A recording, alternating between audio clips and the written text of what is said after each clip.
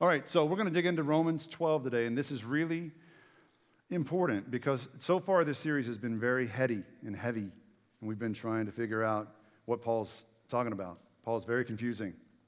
Did you know that even the Bible knows Paul is confusing? Like Peter, in one of his letters, is like, I know y'all have been trying to read Paul's letters, and my heart goes out to you. Because that dude, he's like, even though he does call Paul's writings scripture, which is interesting in the first century. A writer in the Bible calls another writer writings scripture, but he says, I understand they're hard to grasp sometimes. And the first 11 chapters of Romans, very hard to grasp, very heady. It's like talking about sin and grace and forgiveness and shame and the law and the Jews and the Gentiles, like all of it. And today, though, we pivot.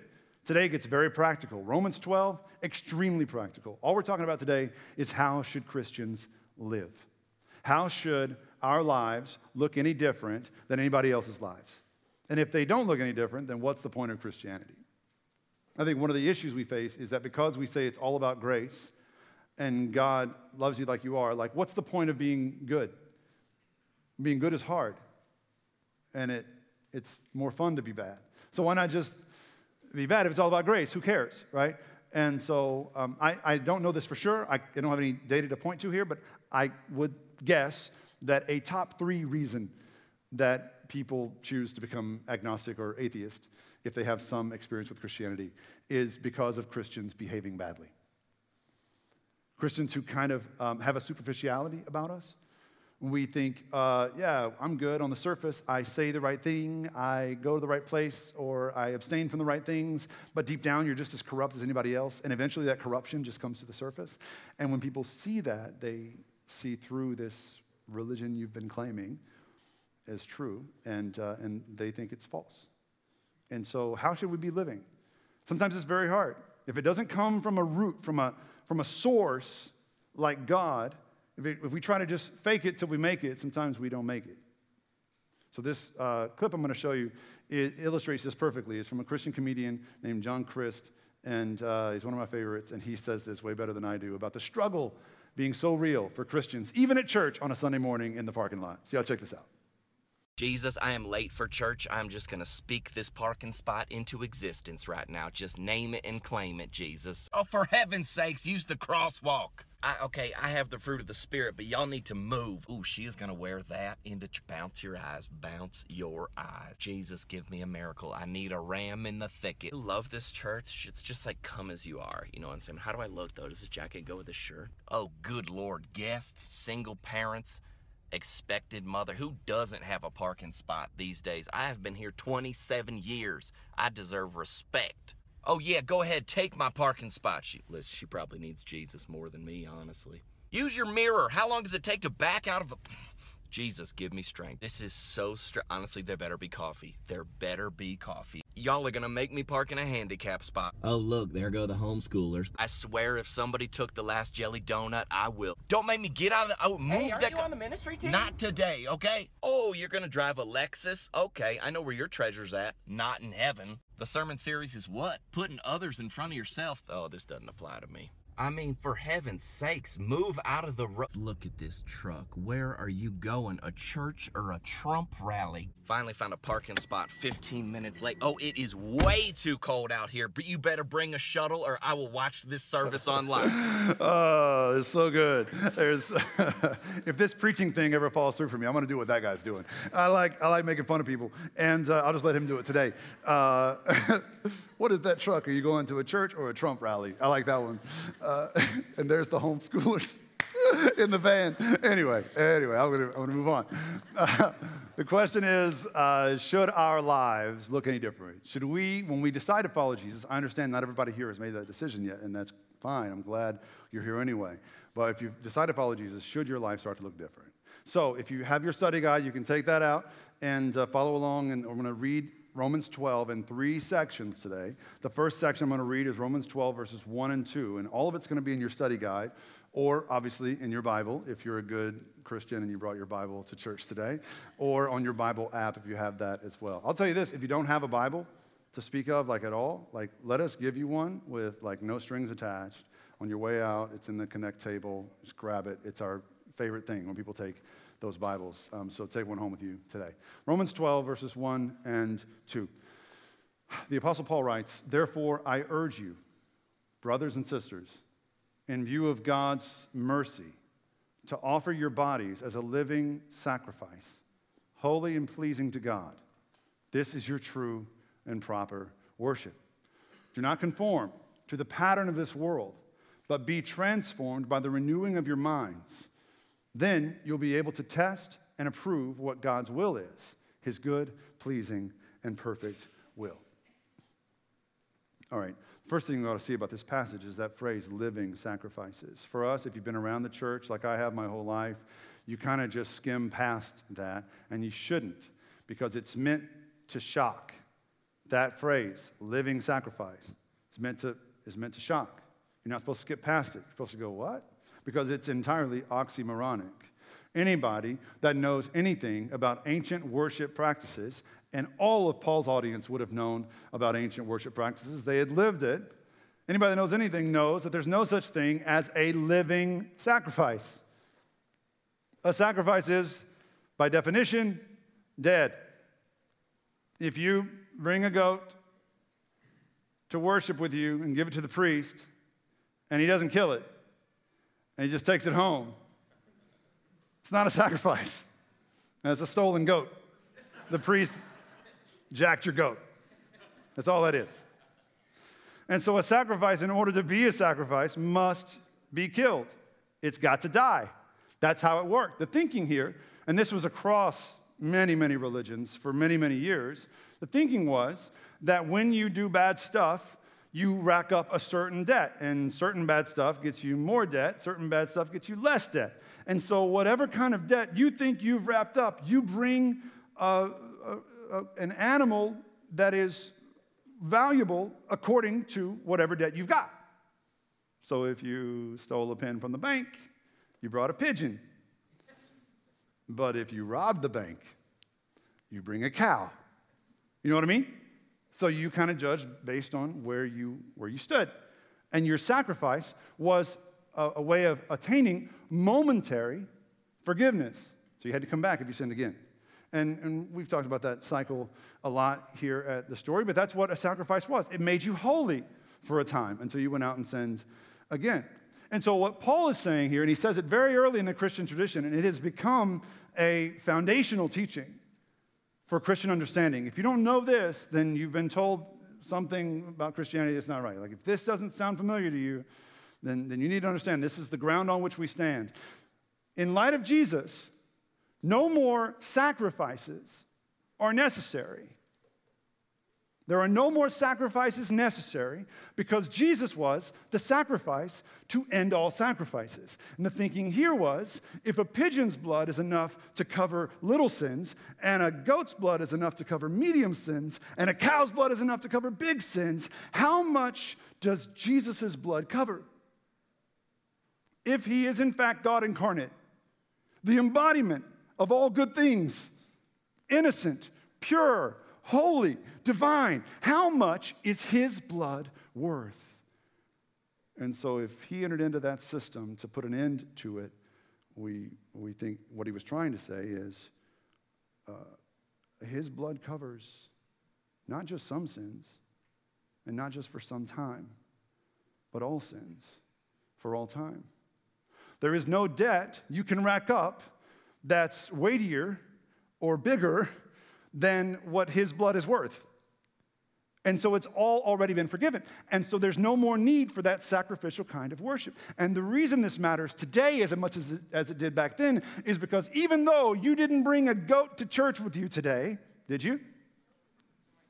It's in your car. Did you roll the windows down? Anyway, even though, it doesn't matter, it's a sacrifice. So anyway, even though, it matters. Come on, animal lovers, stay with me. Even though you didn't bring a goat to church with you today to sacrifice, we still have that sacrificial system deep in our subconscious. Like we still think, I got to go to church to pay something off. That's why people say, I haven't been to church in a while. I really need to get there. Like there's shame in that, right? Because there's still the sacrificial system deep down. Some of us treat offering time like a sacrifice. It's not a sacrifice. You don't need to to give an offering to atone for your sins. That's over. All your sins have already been atoned for. Whatever you give is in response to that atonement, right? So you're not earning anything by way of that. And so the question then became for Paul's audience and people, the early Christians were like, wait. For all of our lives and our parents' lives and our grandparents' lives, regardless if they were pagans or Jews, all of them believed that basically what worship was bringing some poor animal as a sacrifice for your sins. And so if that's over, then what's worship now? What do we gather and do? There's no animals to kill. Like, how do we spend our time? You know, that kind of thing. And it was a serious question because all that worship had ever been was atoning for your sins. And Paul is answering that unspoken question by saying, your true, acceptable, holy worship is not what you have in your hands. Your true, holy, acceptable worship is your very self, your body, presented to God as a living sacrifice. Nothing else has to die. Jesus died, and that's enough. He brought us all back to life. We are living sacrifices. And the more you live for God, the more slowly the Holy Spirit works on you, transforming you into the image of God you were created to bear in the first place, just kind of shaving away some of the sins that hold you back, freeing you from some of those burdens, and the more deeply in love you fall with God. And when you fall more deeply in love with God, you fall out of love with things that run counter to your love of God. Your appetites change. You start wanting the things that you used to want a little less. You start wanting the things of God a little more. And suddenly one day you wake up and realize that your life is your worship. Not your Sunday morning, but your very life is what you have to give to God. And so that, I think, is what Paul is trying to say when he redefines worship for these people. He says, you offer yourself fully in worship by not conforming to the pattern of this world and by being transformed by the renewing of your mind. I love these two verses. Romans 12, 1 and 2 for a long time was like my life verse. Like it was when I was a student, high school student, in the Bible Belt of East Texas, these are my favorite two verses. First of all, because it was nonconformist, and I'm kind of a nonconformist, and I was like, yeah, don't conform. I didn't know what it meant. I just know I didn't like to conform. Like, don't conform, yeah, stick to the man. But then I also like the second part, the older that I get, because the second part is where Paul says, be renewed in your mind. Be transformed by the renewal of your mind. And this is important to me, and this may not strike home to you, all of you, but listen, this is important to me, because all I was ever told when I went away from Christianity in my 20s, when I decided I was an agnostic or an atheist in my 20s, all I was ever told about Christianity is that it's anti-intellectual. That you can either be a thinking person or a Christian one. You can either be smart or you can be spiritual. But you can't be both. And so if you're an educated academic person and you're an intellectual and you want to call yourself a Christian, you have to walk through those doors and kind of check your brain at the door and then come in and do and say all the weird, crazy stuff Christians do and say, and then you go back out and put your brain back in and go live your real life for another 6 days. Like that's what I was taught about Christianity, is that you can't be Christian and intellectual. But Paul clearly says here that being a faithful Christian is all about learning how to think, being better thinkers, being transformed by the renewal of your mind. He doesn't say, don't open your mind, your brains will fall out, like some Christians will say. He doesn't say it's all about your heart and not your mind. He says we're transformed by the renewal of our mind. We're here to learn to think better, which is very important. And I think this is extremely important for our time, because I don't know if you've noticed, but we're living in a time, which is fascinating. This is fascinating to me because we're living in a post-Enlightenment age where we have more information at our disposal, access to more knowledge than any people have ever had before, and no one is using any of that. No one in the church or outside the church seems to be committed to using our minds. We're illogical people. We're not logical. We're not thinking things through as a culture because we are leading with our feelings. We're leading with our emotions and our hearts. And we're governed not by what's true, we're governed by what offends us. It's an outrage culture. And it makes no sense, and no one's thinking. Even the smartest people aren't thinking, y'all. It seems like a world gone mad sometimes, the way that we think. And, we're here talking about the way a Christian should live his or her life. But, if you're a skeptical person, you're not a Christian, or if you know someone who is, I would be willing to, flip that question around and say, okay, we're here talking about what it means to live as a Christian, but what does it mean from a secularist or a skeptical standpoint to live and to live well? What do you live for? My guess would be if you went to someone who's a strict secularist or a humanist and said, what should I be living for to live a good life? They would say to you some variation of, well, you should live for yourself, right? That's a mantra. I'm not trying to be judgmental or overly critical, but that's a common mantra in our culture. You should live for yourself and know yourself and be true to yourself and love yourself and be yourself and treat yourself and all the things that we say, right? It's so deep in us that even if you don't think you believe that, you probably really do. You believe that you are the center of the universe, right? So this Diet Coke ad kind of illustrates this even better than I could, and it does it in only 30 seconds. So y'all check out this ad. Look, here's the thing about Diet Coke. It's delicious. It makes me feel good. Thanks. Life is short. If you want to live in a yurt it up. If you want to run a marathon, that sounds super hard, but okay. Just do you, whatever that is. And if you're in the mood for a Diet Coke, have a Diet Coke. Diet Coke, because I can. They packed a lot into that 30 seconds. Is anyone ever in the mood for a Diet Coke? Anyone? No, I don't think so either. Diet Coke is it's just awful, right? But beyond that, the messaging here is problematic. If you want to live in a yurt it up. No, think it through. Yurts don't even have air conditioning. This is Houston. Don't. You know what I mean? But this message of you do you, man, it sounds so liberating. It sounds really good. I'm not going to lie. Just you do you. I do me, you do you. We'll do us. It's great until you realize that the you're supposed to do, I don't know, might not be all that great.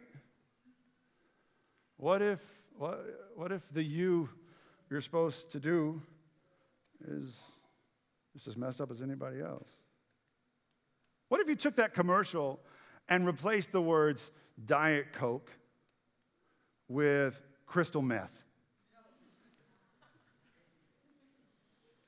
If you want some crystal meth, just have some crystal meth. Would you still just say, just do you? Probably not, right? I hope not. But if you're saying that in the first place, I'm not sure how you have authority to say, don't do that. You know what I mean? If you want it, you should do it. That's the mantra of the culture. Just be yourself. Be true to yourself. Love yourself. But what if yourself is a thief? Do you still be true to yourself? What if you discover one day that yourself is a total perv? What if yourself is a narcissist or a Red Sox fan?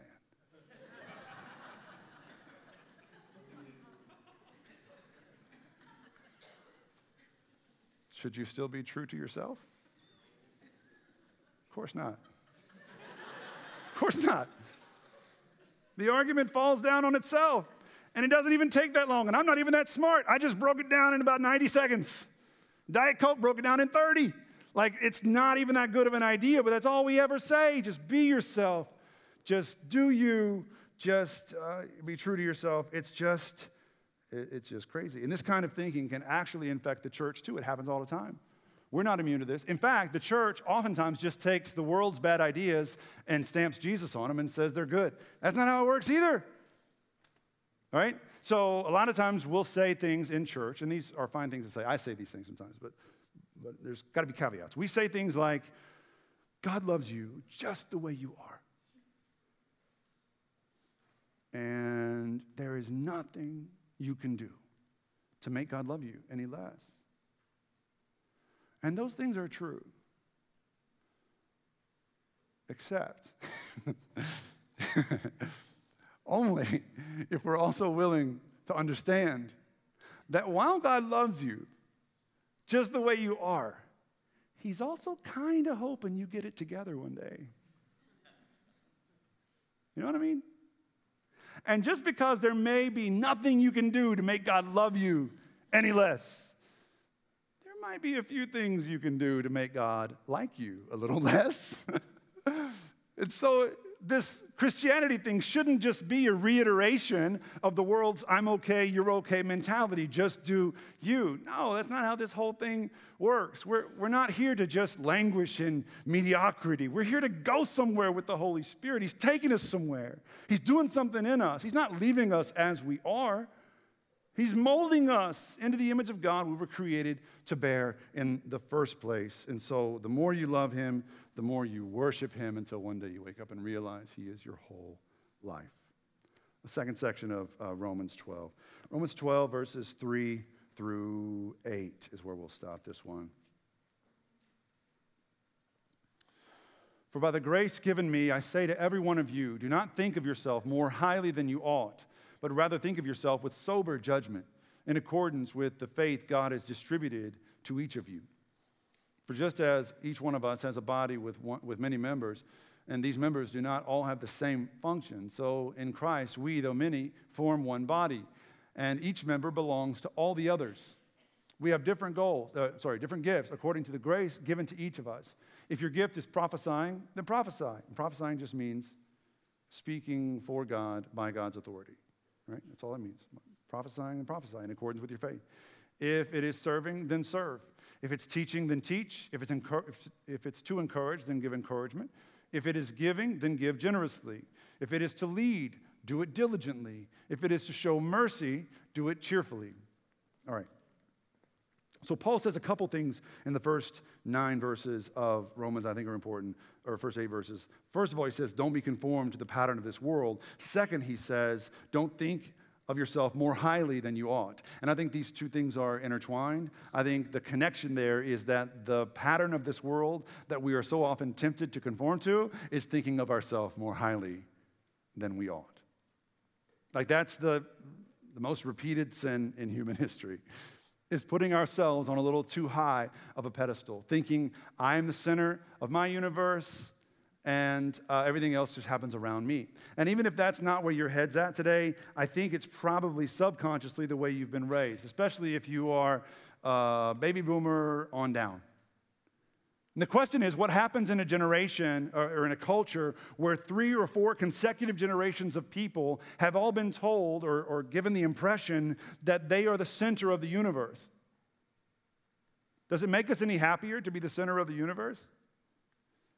We were kind of told that it would, but it really hasn't. In fact, it's only led to more misery and to more resentment and bitterness in our hearts because we were given all kinds of false expectations about the way the world should work. If you are the center of the universe, then everything else, people and stuff and everything should revolve around you. But when you grow up, you realize that's not how it works. And here's the conflict that happens. If I believe that I am the center of the universe and you believe that you're the center of the universe, then there's no logical way for you to believe that I am the center of the universe. And that's a problem for me. That's an issue because you're not willing to accept my conditions here and my priorities, that I'm the center of the universe. And so what happens is all kinds of identifying ourselves as victims. So we are victims when the world doesn't play along with our preconceived set of assumptions. Right? So we grow up thinking certain things, we're the center of existence, and then those expectations aren't met, and it creates in our minds a sense that somebody owes us something. And what's happened, because it's been going on for so long in America, now what we have is a culture of victimhood.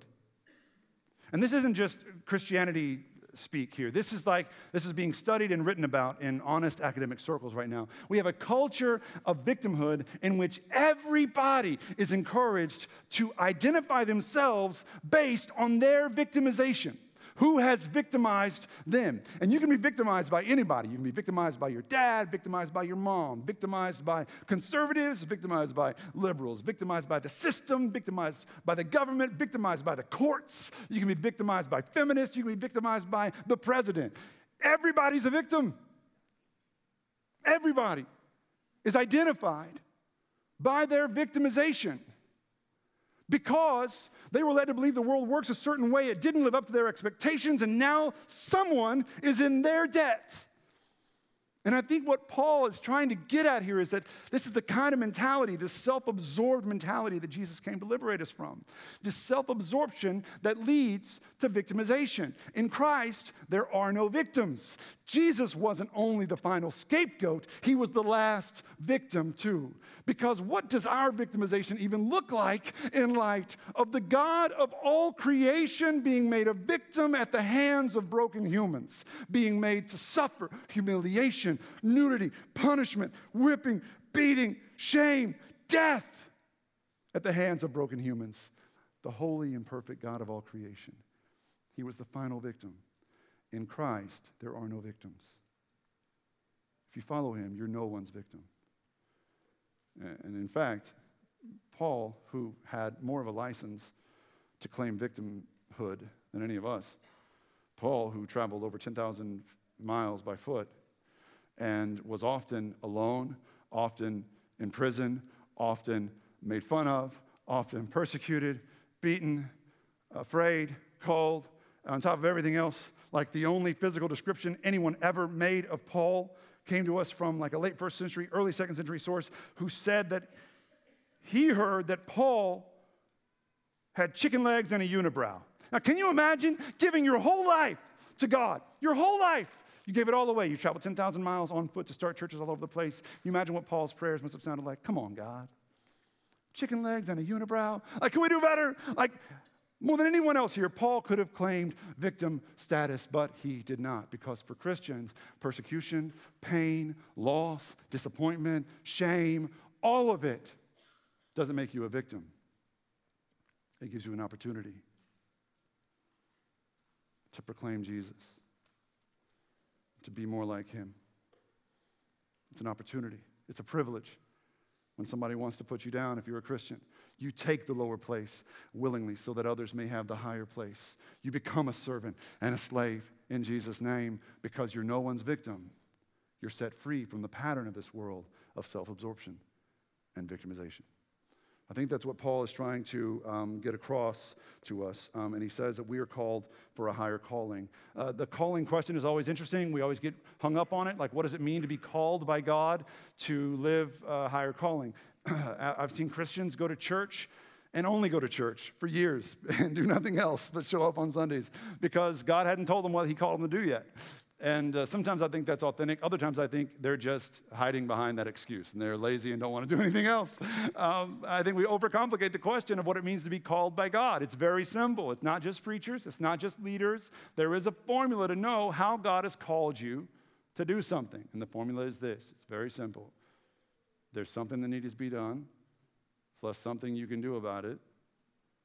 You know your calling. Congratulations. You've been called by God. Listen, it's that one thing you always drive past or walk past or come across online and you think to yourself or you complain to your spouse, somebody really ought to do something about that. And God's up in heaven going, yeah, somebody, like looking at you, because he's given you gift to do something about the stuff. You're just avoiding it for some reason. It's easier to say God hadn't called you just because you haven't had some kind of a Damascus Road experience, where it's no doubter. Like, there's something that's got to be done. You got something you can do it. You're called. Everybody here understands what calling is now. This last section of Romans, Romans chapter 12, verses 9 through 21. Love must be sincere. And then he says, hate what is evil. Cling to what's good, be devoted to one another in love, honor each other above yourselves, never lacking in zeal. Keep your spiritual fervor serving the Lord. Be joyful in hope, patient in affliction, faithful in prayer. Share with the Lord's people who are in need. Practice hospitality. Bless those who persecute you. Bless and do not curse them. Do not curse them back. Rejoice with those who rejoice, mourn with those who mourn. Live in harmony with each other. Don't be proud, but be willing to associate with people of low position. Don't be conceited. Don't repay anyone evil for evil. Be careful to do what is right in the eyes of everyone. If it is possible, Christians on social media, if it is possible, live at peace with everyone. Don't take revenge, my dear friends, but leave room for God's wrath, for it is written, it is mine to avenge. I will repay, says the Lord. On the contrary, if your enemy is hungry, feed him. If he's thirsty, give him something to drink. In doing this, you will heap burning coals on his head. That is not a physical punishment. It's meant to speak to the shame that you give someone in their sin. So don't go heaping burning coals on anybody's head and say your preacher told you to do it. Do not be overcome by evil, but overcome evil with good. All right. Here, Paul surprises because he says the Christian life should be marked by two things. He says in this final section, the Christian life should be marked by love, how we love, and that's obvious. Everybody's like, yeah, Christians should love. But then he also indicates that the Christian life should be marked by how and what we hate. This is crazy. I'm glad that he says this because there's a lot of stuff that I hate, and I don't want to stop hating stuff because it to me, just to say love and don't hate would harken back to that cultural kind of leading with your heart kind of a thing where it's all about your feelings. And to me, love is not a feeling, it's a choice, right? And love is not mutually exclusive from hate. In fact, if you love something or someone really deep, you're bound to hate something too because, like, I love my wife more than anyone in this world. I love her so much, but my love for her causes me to hate the parts of me that hold me back from loving her even better than I could. I hate the parts of me that are resentful, that are bitter, that are insecure, and I want the Holy Spirit to keep peeling those layers back, right? So love and hate are not mutually exclusive. The question isn't whether you hate. The question is what you hate. And why, and what your hate does to you. So there's still going to be stuff. If you love God and you fall more deeply in love with God, you're bound to hate some of the things God hates. You can search your own heart. I'm not asking for, we're not going to open the floor and start talking about what all we hate.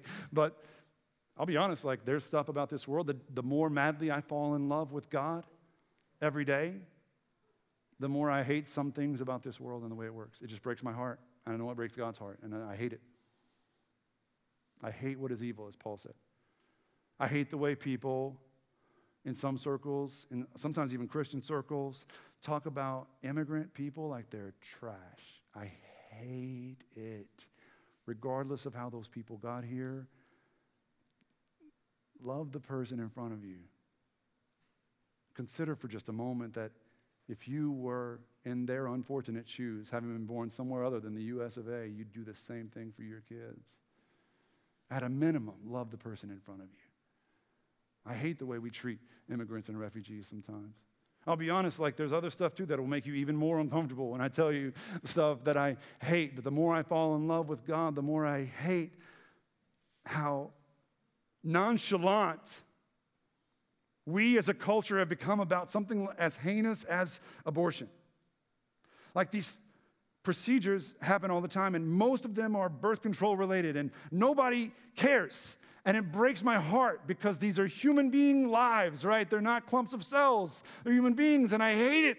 I hate it. It breaks my heart because I know it breaks the heart of God. And maybe what I hate more than anything else is the nonchalance. But the question isn't, what do you hate? The question is why and what it does to you. Because when you consider the things that you hate that may be contrary to the will of God, do you think it's more important that those with whom you disagree on that particular subject or topic, that they know you know they're wrong, that they know you think they're dead wrong, or is it more important to you, it's your heart of hearts, that they know the same Jesus who saved you from your filthy sins? What's more important? You're not going to convince them Jesus is Lord by shaming them, arguing, making some kind of a point. That's not how this works. You bring someone to the light by shining a light in the darkness. Shine the light. That's more important. That the people who you think might be wrong about something, that they love Jesus, that they know he loved them first. Just the same way that Jesus knew there were some things about you he found despicable and hateful, but he still stretched out his arms and died willingly with you on his mind. Regardless of what you hate and why, what you think is right and wrong, what should be most important to you as you grow in Christian character is that the whole world, your friends, your enemies, and everyone in between, comes to know the love and grace of Jesus, the same love and grace that saved you and me. Let's pray together. Lord, we know you didn't just come to transform our Sunday mornings, you came to transform our very lives. We know, God, that you didn't come to leave us in our victimhood, but you came to make us servants and slaves. You didn't come just to change the way that we love, but you also came to deal with our hate, to show us how to love more, even in spite of the disappointment and pain and hate we often feel. Lord, this world is broken, but if we love you and put you at the center of our lives and shine a light in dark places, others will know the way to find you. Help us to love you more than we love being right. In Jesus' name, amen.